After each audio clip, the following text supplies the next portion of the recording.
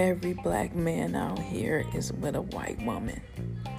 But when you try to shoot your shot, then they don't want to say nothing. But they out here killing other black men for these black women to be with a white man.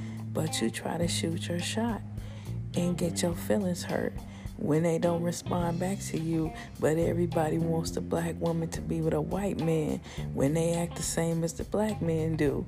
But you kill the black man for not being with a white woman while you rape and molest the black woman and don't hear about it unless she dead.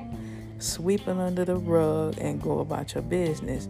Just like that fitness girl, Raven K. Jackson. You reach for love, and what happens?